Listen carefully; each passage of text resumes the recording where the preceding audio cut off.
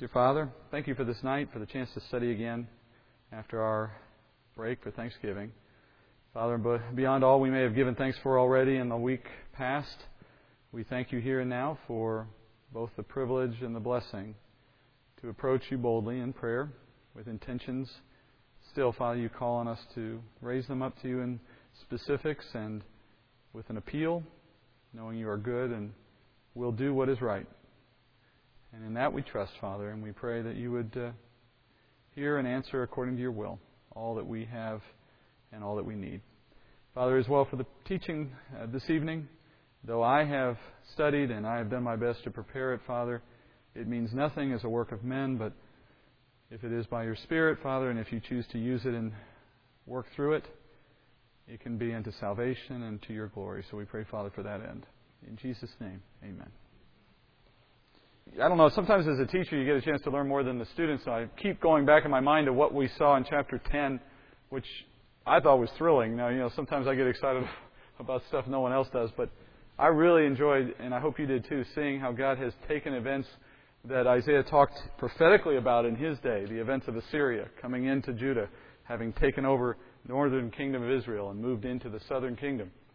And as all of that played out later, from the day Isaiah spoke it, God had orchestrated all of it so that it was a perfect picture of what happens in a day that's even future today, a day of tribulation for the world, when the Antichrist will be doing much the same again against another Israel gathered in her land. Just remarkable that God could speak to Isaiah about a day that's future to him, and in that conversation carry out two stories, one for the future to him and one for the future to us. And yet it's all literal and true. It's just amazing.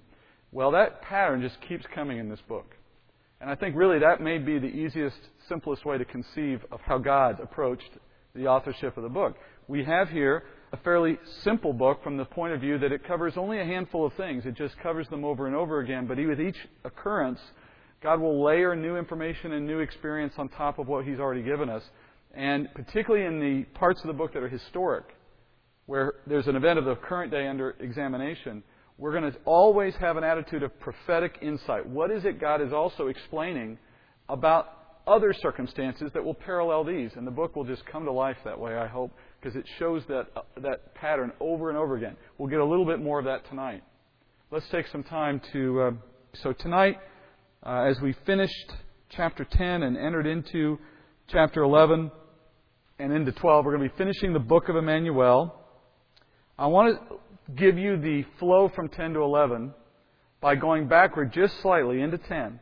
And not really with any intent to stay there long, but just to highlight a few things as we leave that chapter and remember then see how we go into the next one. Start about verse 28, just reading quickly, glancing, if nothing else, over the page and looking at how the chapter ends. In chapter 10, verses 28 through 32, Isaiah, you'll notice just scanning down the page, he lists a series of place names. And these names are being listed here as part of the larger discussion of how God was going to judge Assyria for the way Assyria was too eager in their role of being God's instrument of judgment against the northern kingdom of Israel. They had a mission, God gave it to them, they were to go into the northern kingdom, but they thought themselves better than that and decided that they were going to go past Israel and into Judah. And in their arrogance and pride, God judged them later in the way that they themselves were destroyed. We looked at that when we jumped forward into the later chapters of Isaiah, and we saw the scene where the army of Assyria is finally destroyed by the angel of the Lord. Do you remember all this, I hope? So as he comes to that concluding point at the end of chapter 10, he lists all these place names. If you were to chart them on a map, and some of these names are not contemporary, so you'd have to know the ancient name and then figure out what that equates to in present-day geography. If you put them on a map, you would find that in the order they're listed here in chapter 10, each is progressively closer to Jerusalem along a pretty straight line. And as it turns out, this is the progression that the army of Assyria made as they moved from north to south and came down toward Jerusalem. In the end, we know God saved Jerusalem. They got up to the neck, remember, as the text described it. Never conquered the city. God instead beating them back. And we see that in verses 33 and 34 at the end of the chapter. But also remember, this last section will follow the same pattern that the ones prior to it have been following. What was the pattern that was defining now the second half of the book of Emmanuel? There you go. The names of the two sons of Isaiah plus Isaiah's name itself, all three of those names, were prophetic. And as we saw at an earlier point in the book of Emmanuel, Isaiah said that he and his family, he and his sons, their lives would be prophetically picturing Israel's future. What he was saying was the sons had been given names which spoke to what was coming for Israel. One of the names said that they would be captive of Assyria. Another name said that there would be a remnant that would return. And then Isaiah's name. Isaiah is the one we haven't covered yet. And his name is the overarching theme for chapters 11 and 12 to finish the book of Emmanuel. Isaiah means salvation is of the Lord. And sure enough, chapter 11 opens with a description of this salvation. So look at chapter 11, verse 1. Then a shoot will spring from the stem of Jesse, and a branch from his roots will bear fruit. The Spirit of the Lord will rest on him, the Spirit of wisdom and understanding, the Spirit of counsel and strength, the Spirit of knowledge and the fear of the Lord. And he will delight in the fear of the Lord, and he will not judge by what his eyes see, nor make a decision by what his ears hear, but with righteousness he will judge the poor, and decide with fairness for the afflicted of the earth. And he will strike the earth with the rod of his mouth, and with the breath of his lips he will slay the wicked. Also righteousness will be the belt about his loins, and faithfulness the belt about his waist. So those are verses I venture to guess many of us have read or heard before. Certainly the first part of that, incredibly familiar, I would expect, for most people. And yet I ask you to look at them again, particularly within the context of the book of Emmanuel, what we know that book is about. Isaiah here, as you see these verses open, uses both the branch motif again, which is something he's done before, and he alludes here to the child motif, though he doesn't use the word child, nor the name Emmanuel. It's a great poetic transition from 10 to 11. Think about how it connects for a moment. Remember at the end of 10, if you scanned those verses a moment ago with me, you notice he talks at the very end there about how God himself will cut down Assyria like the trees of Lebanon. Cut them down, mow them down. What do you get when you mow down a tree? Stump, right? There's an intentional poetic allusion there from 10 to 11 where he's drawing a connection between the imagery you're left with at the end of 10 and turns it to new use here at the beginning of chapter 11. It's a picture of what? When we think of a sprout, or in this case a shoot, it says coming out of a stump, begins to suggest many things, particularly in case of this picture that he's using here. It comes to the issue of new life, right? It comes down to the beginnings of something, or a phoenix-like reemergence of life from ashes. And of course, we're talking here about the rebirth and the hope of an Israel that, in other words, the city has been brought to the brink. God has saved them in the moment. And then there's a rebirth in the city. And this rebirth starts with a shoot that is said to come from the stem of Jesse. Who is Jesse? David's father. David, of course, the king that followed Saul. And it's a reference, when we think of the stem coming out of Jesse, it's a reference to the Davidic or kingly line of Judah, which we know is the line that was prophetically said to be the source for the Messiah. So it's a very easy way to see that we're saying the Messiah, the one who's supposed to come out of the Davidic line, the one that's supposed to come out of the tribe of Judah. This is the one we're talking about. That's no surprise to most of you, I'm sure. That's something many have already seen. But here's a question you may not have answered before. Why didn't it just say a stem from the branch or the shoot of David? Isn't really the Davidic line the point we always make? The throne of David, isn't that the connection we make? If you're also just referencing Judah, well, it really doesn't matter which of the two you pick if you're just trying to mention Judah. So it begs the question, why make Jesse the point of reference? Why not David himself? Well, there's at least a couple reasons. From where does David rule? In other words, from where does he find his source? David is given the promise when he rules that he will also have a throne of his own, or a right to rule forever. But that promise is rooted in what? In the reigning of the Messiah himself. There is no throne from which David can participate and rule with Christ if Christ himself is not on it. We know that in Ezekiel we're told that when David returns in the kingdom, as we all will with him, he returns as Prince of Israel. Christ rules as King of the world, but there's a government under Christ. And the chief ruler of the nation of Israel under Christ is David. David returns to the throne, just as is promised. And that shouldn't be a surprise, because if he's a believer, he'll be there with us, just like all of us, ruling in some capacity, and David gets his throne back.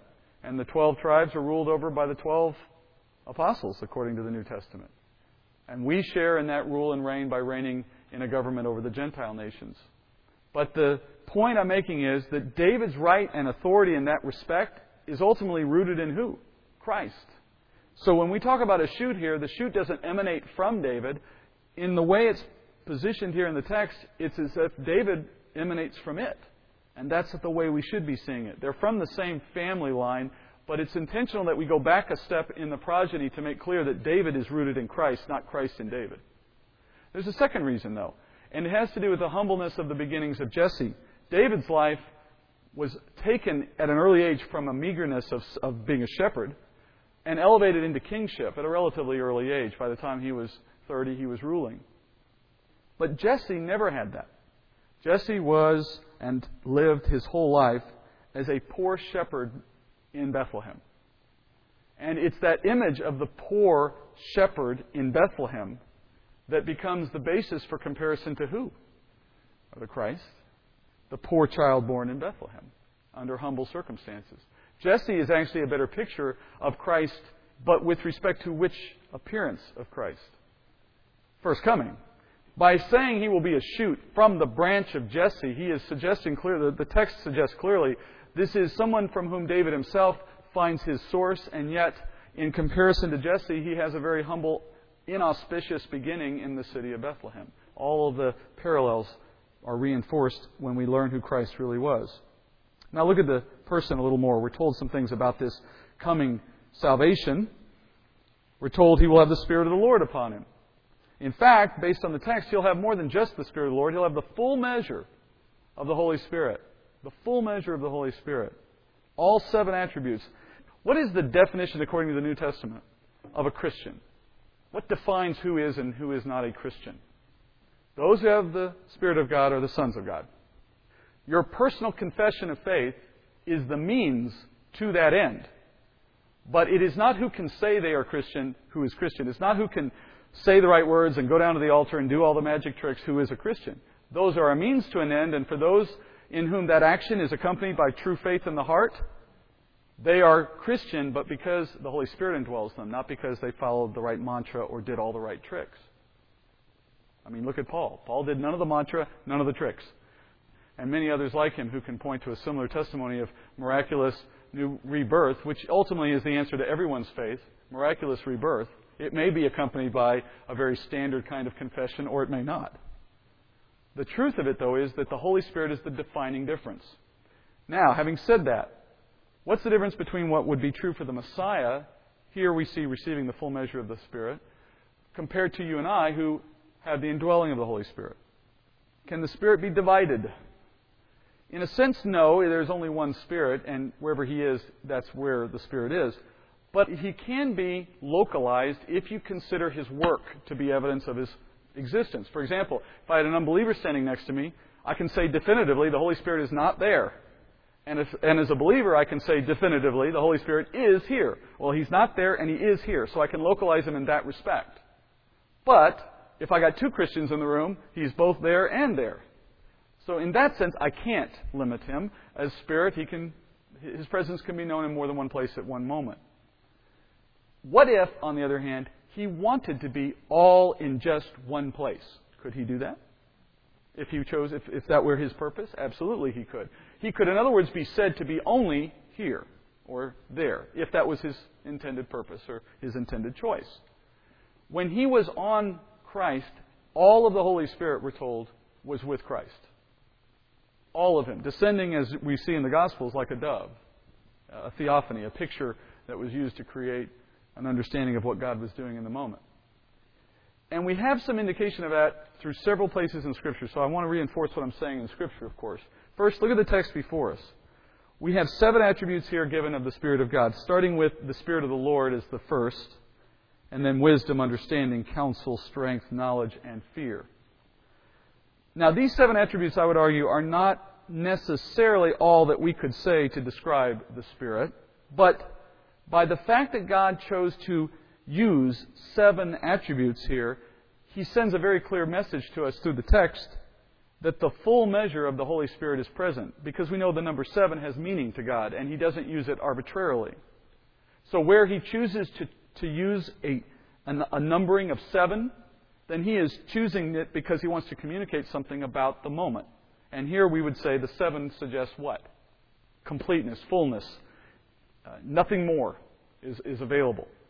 So it would suggest that the 7ness of the Spirit's presence here suggests that the Spirit's effort and work on earth in this moment becomes concentrated in the physical presence of the incarnate God, the second person of the Trinity. This would explain a lot of things. For example, when Christ goes into Nazareth and cannot perform miracles, we're told in Luke and the other Gospels, because specifically the Holy Spirit does not allow it, it makes clear that His incarnate form as human limited Him, and it was a voluntary thing on His part to take that form, and put Him in a position to be fully dependent on the Spirit for His supernatural capacities that He previously had independent of the Holy Spirit, and which He now has again. But for the time He took the form and walked the earth, He voluntarily took a form that limited Him by definition and put Him in a state where He was fully dependent on the Holy Spirit, and the Holy Spirit worked through Him according to the Father's will. And in that completeness of the moment, it would necessarily mean He's not somewhere else doing anything else. There's a comparable situation, we're told, coming in the future. It's detailed in Revelation chapter 4, verse 5. You may know the throne room scene of chapter 4. It spills over into chapter 5 of Revelation. It's where John is taken up, and he sees a similar vision to the one we see in chapter 6 of Isaiah. Reading just one verse out of chapter 4, in describing the throne room, John says this: "Out of the throne came flashes of lightning and sounds and peals of thunder, and there were 7 lamps of fire burning before the throne, which are the 7 spirits of God." Here again, the Spirit of God described in the number 7. What's really interesting about this scene, putting it in its proper context and timeline, in the timeline of eschatology, we know that the scene in chapter 4 and 5 takes place after the rapture. When you're in chapter 4 and 5, you're in the throne room with John, of course, in this vision, but you're watching a scene that's taking place with all the church present having been raptured. Now, we understand that the church, if it's been raptured, has been removed from the earth. And we understand the Spirit indwells believers and will never forsake us or depart from us. So if all the church is in heaven, then that would explain why the 7 spirits of God can be there as well, because there is no one to indwell on earth.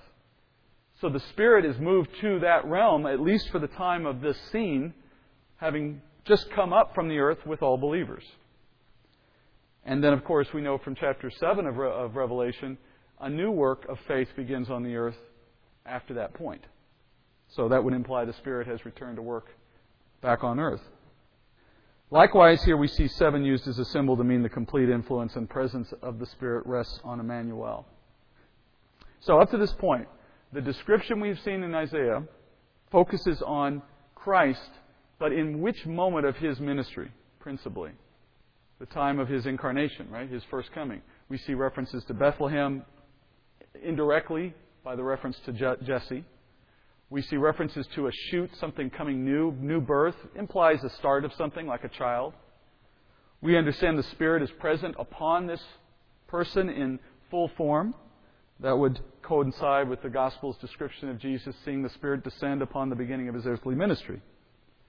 But then in verse 3, it seems to change from what we started there. Look at verse 3. It starts to say things that are a little different. He will judge in a way that shows a true fear of the Lord.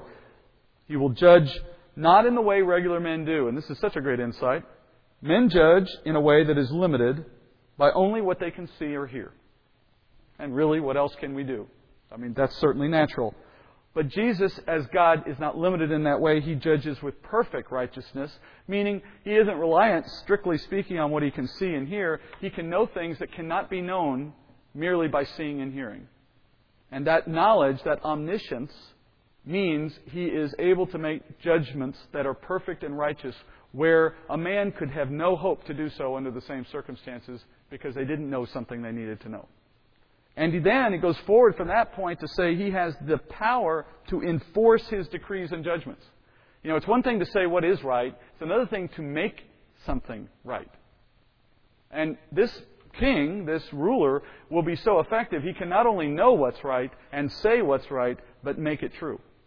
Nothing we've seen like that. Because it says He will strike the earth with His word. That word is so sure and so strong, it can't be ignored, it can't be broken, it will defeat His enemies. The picture here is not one of a child who eventually is led to the slaughter like a lamb. This is a picture of a righteous, glorified, ruling king who is unquestioned, who is unchallenged in his authority. Well, of course, that doesn't meet the picture of the first coming. That refers to which? The second coming, right? Clearly, the transition is made seamlessly in the text, but it's clear that we've moved from the first coming to the second coming in that short little passage. By verse 4, He's moved to the second coming of Christ, at least in the description of Christ. Consider how that leaves chapter 10. Now, I know it described Assyria's destruction, but what did we say that event itself pictures? Tribulation. So, think of it as like two levels of a building. The ground floor is the natural meaning in Isaiah's day. Assyria, you've been bad, you're going to be destroyed. And then you move into chapter 11. What's the simple meaning in chapter 11? God will provide a Messiah for Israel. What's the secondary meaning? In chapter 10 it was, there will be a tribulation for Israel, that they will survive because God will rescue them. In terms of timelines, what will follow tribulation? The millennial kingdom, the messianic kingdom, the time of Christ's rule on earth.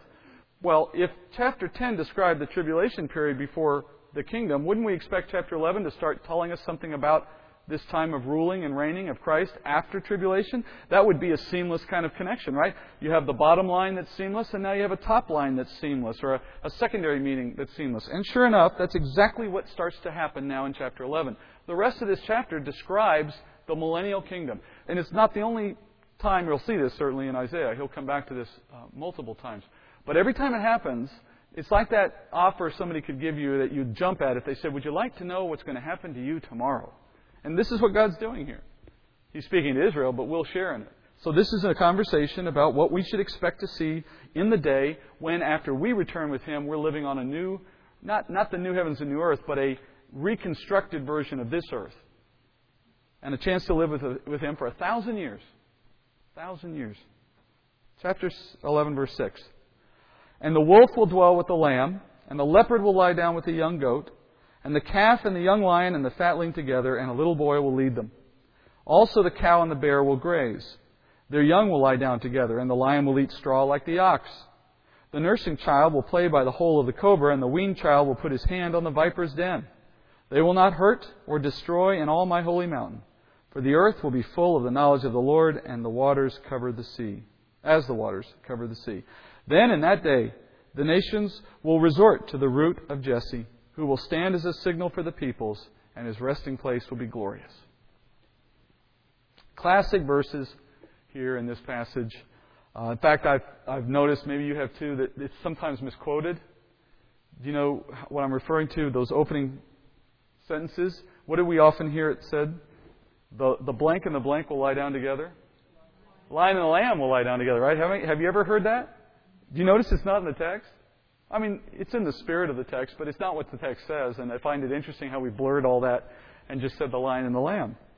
I guess you could say by extension, if the wolf is lying down with the lamb, and the lamb's with the leopard, and the leopard's with the goat, and then the calf's with the lion, I guess by association, we just roll that into the lion and the lamb.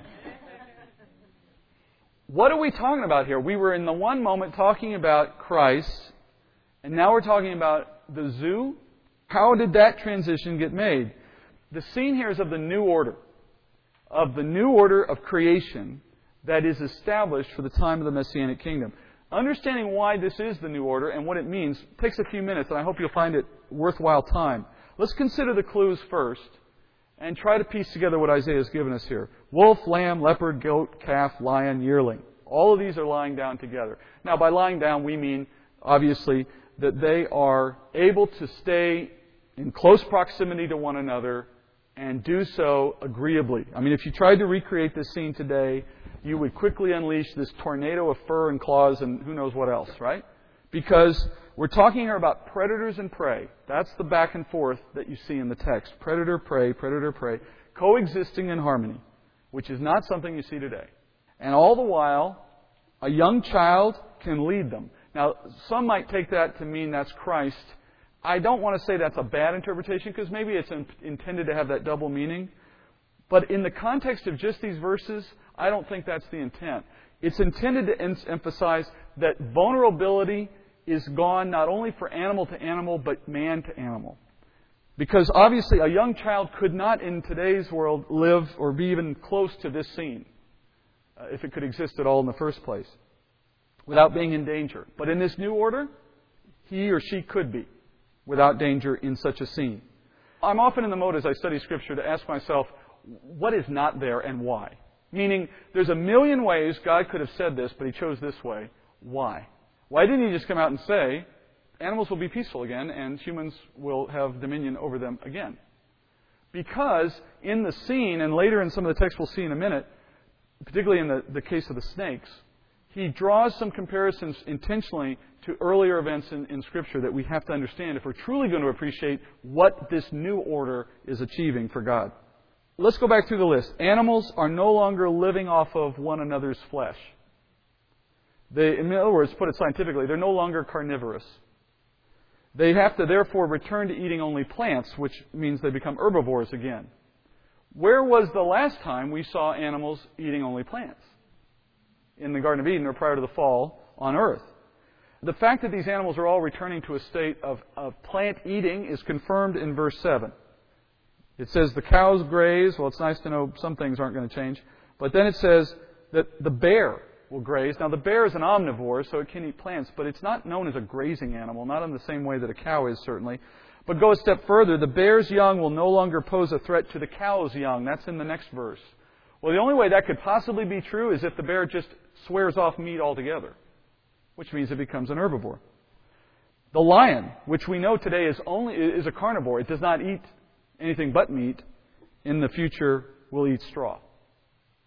All right, well, that is not obviously a contemporary experience. We haven't seen that in anybody's lifetime, certainly not in modern terms. But we know scripturally it has not existed since chapter 9 of Genesis, when after the flood, God opened the door for the eating of meat. So it speaks to returning to an earlier point in time.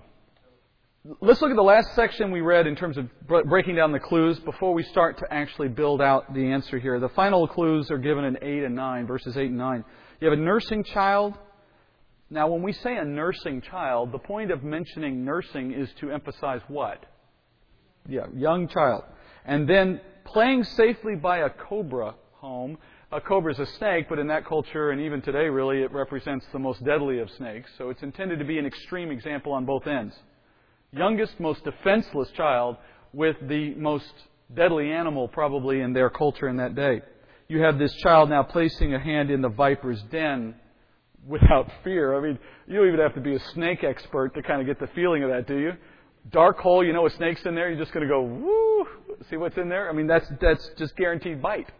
And yet, in this day and age, that won't be an issue. Now, if you haven't figured out what's going on here by now, verse 8 starts to really clarify what this picture is, right? Can you think of another place in Scripture where humans and snakes have this significant encounter? That is not a coincidental connection. Remember, there were other deadly animals in this day too, but the snake became the point of reference to make that connection for you. Adam, woman, and the serpent, back in chapter 3 of Genesis, have an encounter, and the result of that encounter, and I know you know the story, but consider its ultimate impact. The result of that encounter in chapter 3 was that a curse came upon the earth, which resulted in the bringing of physical death to mankind and to animals, and enmity was established between snakes and people, and there were some other issues there too, and there's some symbology associated with that. But the point is, those are pieces or elements of that encounter we all remember well. And specifically, I'll read the verses. Chapter 3, verse 14. Then God said to the serpent, because you've done this, cursed are you more than all cattle, and more than every beast of the field. On your belly you will go, and dust you will eat all the days of your life. I will put enmity between you and the woman, and between your seed and her seed. He shall bruise you on the head, and you shall bruise him on the heel. And then skipping a verse and going to Adam. Then to Adam he said, because you have listened to the voice of your wife, and have eaten from the tree about which I commanded you, saying, you shall not eat from it, cursed is the ground because of you. In toil you will eat of it all the days of your life. Both thorns and thistles it shall grow for you, and you will eat the plants of the field. Notice what he is to eat. He is to eat the plants of the field. By the sweat of your face you will eat bread till you return to the ground, because from it you were taken, for you are dust, and to dust you shall return. So, as a result of the fall, God placed enmity between the serpent and the man, between woman specifically, and He brought physical death into the creation. At the point of the sin of man, what entered the world? Death meaning what? Spiritual death. There was a death of the spirit, which made communion with God impossible at that point without bringing judgment because of sin. God had to separate Himself because if He's in the presence of sin, His holy and perfect character and nature as judge demands justice of sin. So as grace to men and to woman, He entered the garden in a noisy way so that they would hear Him coming and their conscience would be convicted and they'd hide. That separation was grace in the moment to avoid their own death for the fact that they were now sinful. But physical death was not yet present. God's promise was a spiritual death, not to include necessarily physical death. But as grace to them, He instituted physical death in the curse. Now, why is it grace? Well, it's grace ultimately. Because to live forever in a physical body that is now contaminated by sin is worse than death. But the end of the physical body became the opportunity for a new body, which would not have the sin that Adam had. So, the state of creation since the fall has been a state where everyone born of Adam's likeness comes into the world with a sin-contaminated body, with a dead spirit, and enters into a world that is itself cursed and therefore due for replacement. Destined to be replaced just as our body is destined to be replaced. Because death extended from man to the world at large, to the world as a whole, under this curse. So because the ground itself is cursed, all that comes from it is cursed. Likewise, all are under the curse of death. Now, as I mentioned, and I'm going to just laying facts out here, you'll have to be patient as they all lay out. Later in Genesis 9, as I mentioned already, God instituted the killing and eating of animals after the flood. It's just 3 verses. 9:1, God says, or the Bible says, God blessed Noah and his sons and said to them, be fruitful and multiply and fill the earth. The fear of you and the terror of you will be on every beast of the earth and on every bird of the sky, with everything that creeps on the ground and all the fish of the sea. Into your hand they are given. Every moving thing that is alive shall be food for you. I give all to you as I gave the green plant. Now, did you notice that God wisely gave animals a fear of predators to include the fear of mankind before He gave man the instructions to go after them and eat them? I mean, they came pretty much back to back, but I wonder if knowing God's Word goes out and has an immediate effect. He said, let there be light. There's light. He says, let there be fear. What do you think happened to the animals that were just milling around? That's my impression of it anyway. Immediately, fear. What do you do when you have immediate fear? You run, right? What else are you going to do? So He says, okay, you guys have fear, bing, and you can go eat them. Well, it's a nice thing to tell me now. They're all gone. Putting it all together, God has faced the reality of sin in Adam by responding and then committing both Adam and all his descendants, along with the physical creation itself, committed them to destruction, to a wearing out, Hebrews says in chapter 1, a withering away, because in their disappearing, it is opportunity for God to replace them in a new and better way. And then the process of the wearing takes time, and time is also a grace to us, for without that measure of time, where would the opportunity be for salvation and grace to take hold in our lives? So God comes into a moment that demands immediate justice and responsiveness on His part, but He responds with eminent mercy by saying, I'm going to set about a series of circumstances that allow me to correct for all these mistakes and do it over time such that before it's all said and done, I will bring some to know me and in doing so give them eternal time with me, eternal life. So that was the beginning of what leads to now chapter 11 of Isaiah. During the kingdom, we now see animals who have lost their predatory prey instincts They no longer need to attack each other because they no longer plan to eat each other. Isaiah here is describing the kingdom, and the consequences of the fall in the kingdom seem to be reversed. You have what it seems to be a return to the circumstances of Eden, in at least the animal kingdom. Animals eating plants, no one hurting or destroying each other, just as God designed creation from the beginning. I want you to understand how this falls into a larger plan for God, for the way God intends to correct the circumstances of the fall. The fall produced spiritual death, which God then followed with a decree of physical death and the world itself, the creation itself, under curse, and therefore a necessity for it to be replaced. When He sets about rectifying all of that, look at the pattern again. First, in the life of an individual who is then first given what? New spiritual life, but yet not a physical change at first. At death and resurrection, that new physical life, spiritual life is then added with new physical life.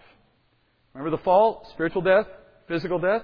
We're coming backward from that. We're saying first new spiritual life, then He gets around to new physical life for each of us, and then we know in Revelation 20 and 21 what is eventually coming, new heavens and new earth. The world itself will eventually be replaced. So by the time you get from Genesis 3 to Revelation 22, the last step is in place. You have the world having been pulled back to where it originally should be. And in Revelation 19, and particularly Revelation 20 is largely a short description at one point of the Messianic kingdom, of this same time that we're now studying in Isaiah 11. Isaiah is now expanding out for us a bit of what will be like in that time. It's a kind of in-between moment. We have believers brought into that world incorruptible, so the first two of those three steps have been completed, at least for the believer. But if you know about that time, you know there's also still unbelievers living in the Messianic kingdom. Still those, in some cases, who have sin and are unbelievers. It is from this... These are the ones that the enemy deceives when he's let loose at the end of the 1,000 years. And they are able to rise up and try to usurp the power of Christ to no avail. But it's that other group that is still permeating the earth. So the earth itself still has sin present in it, even though those of us who've come as believers into that time will not personally have sin. We will be reigning over them. Remember we said already, why do you need judgment in a perfect world? You don't. The reason we have Christ ruling is because there needs to be judgments and decrees. The reason we have Christ enforcing His rulings is because we have people who are still doing the wrong thing. There is still sin to be judged in that day. And actually, I said you have to go out and listen on my Revelation class. That's actually not entirely true, because a good deal of what we talk about in that class on this matter comes out of the book of Isaiah. So we will get to it in time as we go through Isaiah for the most part. Isaiah says this renewed state of creation will exist. And notice he says, in all God's holy mountain. What is he referring to there? At the very least, the simplest answer is that Jerusalem sits on a mountain in this new time. But the metaphor is also, I think, intended here. What is a mountain typically a metaphor for in Scripture? A kingdom. Most classically from where? Daniel chapter 2. The dream that Nebuchadnezzar has that Daniel interprets starts with the head of gold, proceeds down a body that eventually, as the toes are described, what crushes and destroys the toes? A big rock that's not cut from human hands, that comes down and crushes. And then if you know Daniel chapter 2, what happens after the rock strikes the statue? What happens to the rock? Well, let me read it to you. Chapter 2 of Daniel, verse 35. Then the iron, the clay, the bronze, the silver, and the gold were crushed all at the same time and became like chaff from the summer threshing floors, and the wind carried them away, so that not a trace of them was found. But the stone that struck the statue became a great mountain and filled the whole earth. Then later, Daniel explains the meaning of that in chapter 2, verse 44. He says, in the days of those kings, the God of heaven will set up a kingdom which will never be destroyed, and that kingdom will not be left for another people. It will crush and put an end to all these kingdoms, and it will endure forever. In other words, he went through the statue and said the head means this, the chest means this, the belly is this, and so on. And then when he gets down to the rock that hits it and destroys it and grows into a big mountain, he says that's the kingdom that comes to replace all these human kingdoms that came before it. Christ, in other words, coming to reign on earth, replacing all human reign, all human authority that preceded it. So when he says, all these good and hopeful things will be true in all my holy mountain, I think he means not just on the mountain that holds Jerusalem, but in terms of the mountain's picture being all his kingdom, the earth as a whole, and all that it has been established. So he rules over a different kind of creation, one that reflects God's original plan. In other words, because God's ruling, sin can't take a step before it's corrected. That's the beauty of the Messianic kingdom. It's not that there isn't sin among some, it's that their sin cannot be useful to them in a world that is under the rule of a perfectly righteous king who can enforce his wisdom in perfection. And for those of us without sin in our life, we end up living in a time that is Edenic. Now look at verse 10. Then in that day the nations will resort to the root of Jesse, as I read already, who will stand as a signal for the peoples, and his resting place will be glorious. Then it will happen on that day that the Lord will again recover the second time with his hand the remnant of his peoples who will remain from Assyria, Egypt, Pathros, Cush, Elam, Shinar, Hamath, and from the islands of the sea. And he will lift up a standard for the nations, and will assemble the banished ones of Israel, and will gather the dispersed of Judah from the four corners of the earth. Then the jealousy of Ephraim will depart, and those who harass Judah will be cut off. Ephraim will not be jealous of Judah, and Judah will not harass Ephraim. So here we get to see more of the detail of this time, and again, more of these details start to pile up and explain for sure what we're looking at when we're looking here. In this day, that Isaiah keeps saying, in the day, what will also be true? Animals are idyllically living with animals and people. The nations as well, he says, will resort to Christ. The word resort in Hebrew is darash, and it means seek after, but in the sense of to investigate or to inquire about, to learn about. So it's a seeking after Christ. The Lord's presence in the world, in other words, causes Gentiles, and that's the word there for nations, goy. They will cause the Gentiles to flow to Jerusalem. Now remember, he's a Jew writing to Jews. He isn't referring to them when he says nations. They know that. By definition, he's talking about everyone else. So it is the presence of Gentiles in this world that is notable, for one, and that their interest in the Messiah, the God of Israel, is so pronounced that it causes them to flock to him with inquiry. And they will find him in a glorious repose in this place. And around him in this place, it says he will have regathered the nation of Israel into their land. Now, I want you to note this. Knowing who's writing this, and therefore knowing when he's writing this, Isaiah calls this regathering what in the verse 11? It's a second regathering. Now, at the time he wrote these words, there hadn't even been a dispersion yet, much less a first regathering. And he's talking about a second regathering. That's how far ahead we know he's looking. We have to move this now past the point of contemporary times for Isaiah, past the point of a regathering which took place years after Isaiah. We have to move this to a second disbursement and then a second following regathering.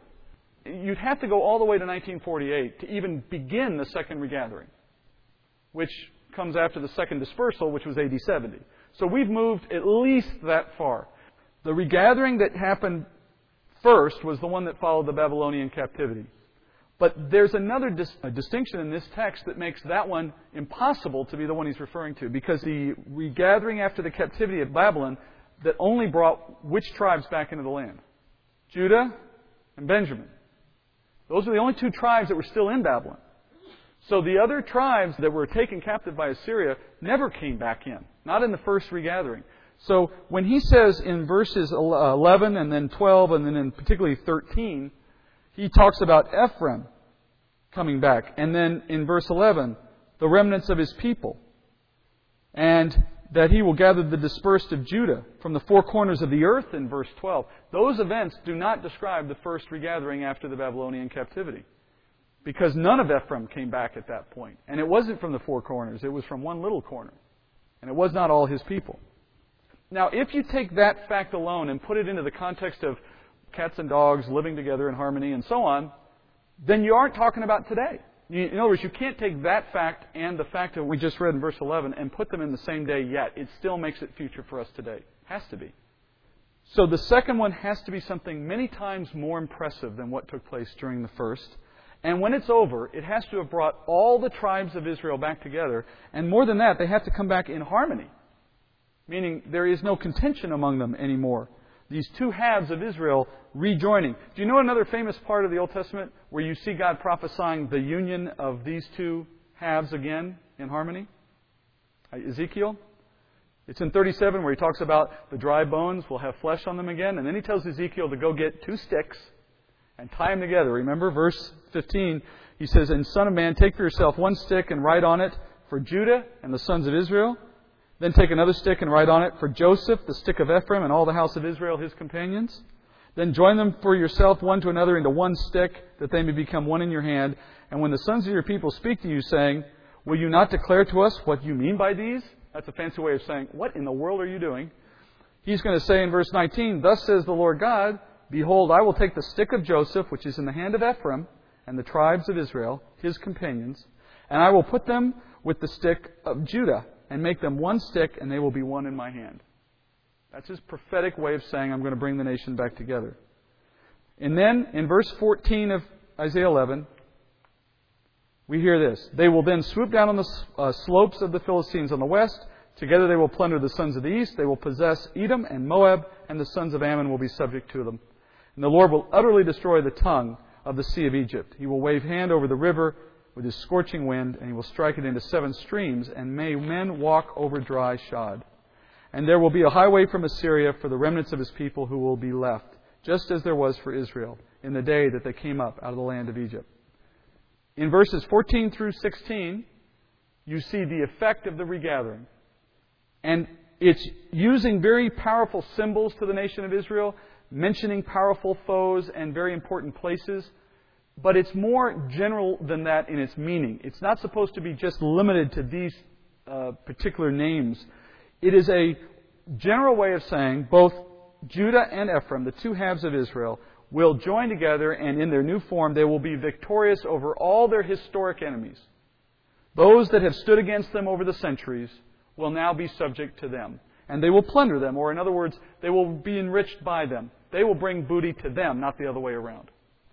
And it mentions things like a highway from Assyria. That's a clear reference to the way that the Israelites were first, the northern kingdom was led out in captivity on a highway to Assyria. Now it will be Assyria coming to them on a highway. It's a reversal of these famous moments in their history.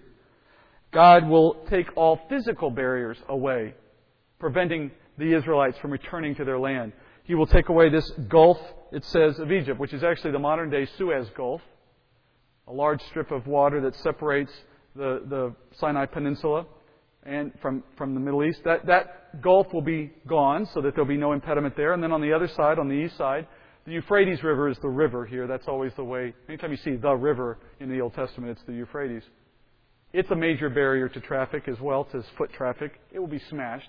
What he's saying is barriers to the Israelites entering their land are gone. Enemies, physical barriers, they will be brought back in by God's power. And in contrast to that, he said, and then in contrast to the way they were taken out, they'll be brought back in. Now at that point we go into chapter 12. Very brief chapter. It's a song. It's 6 verses. We read it all at one section. But before you make that transition, think about what you just learned about the Messianic kingdom. A complete reversal of the circumstances of animal and men and predatory-prey relationships so that there's peace between the animals and man and animals and men in general, with Israel back in a place of prominence, all else subject to them.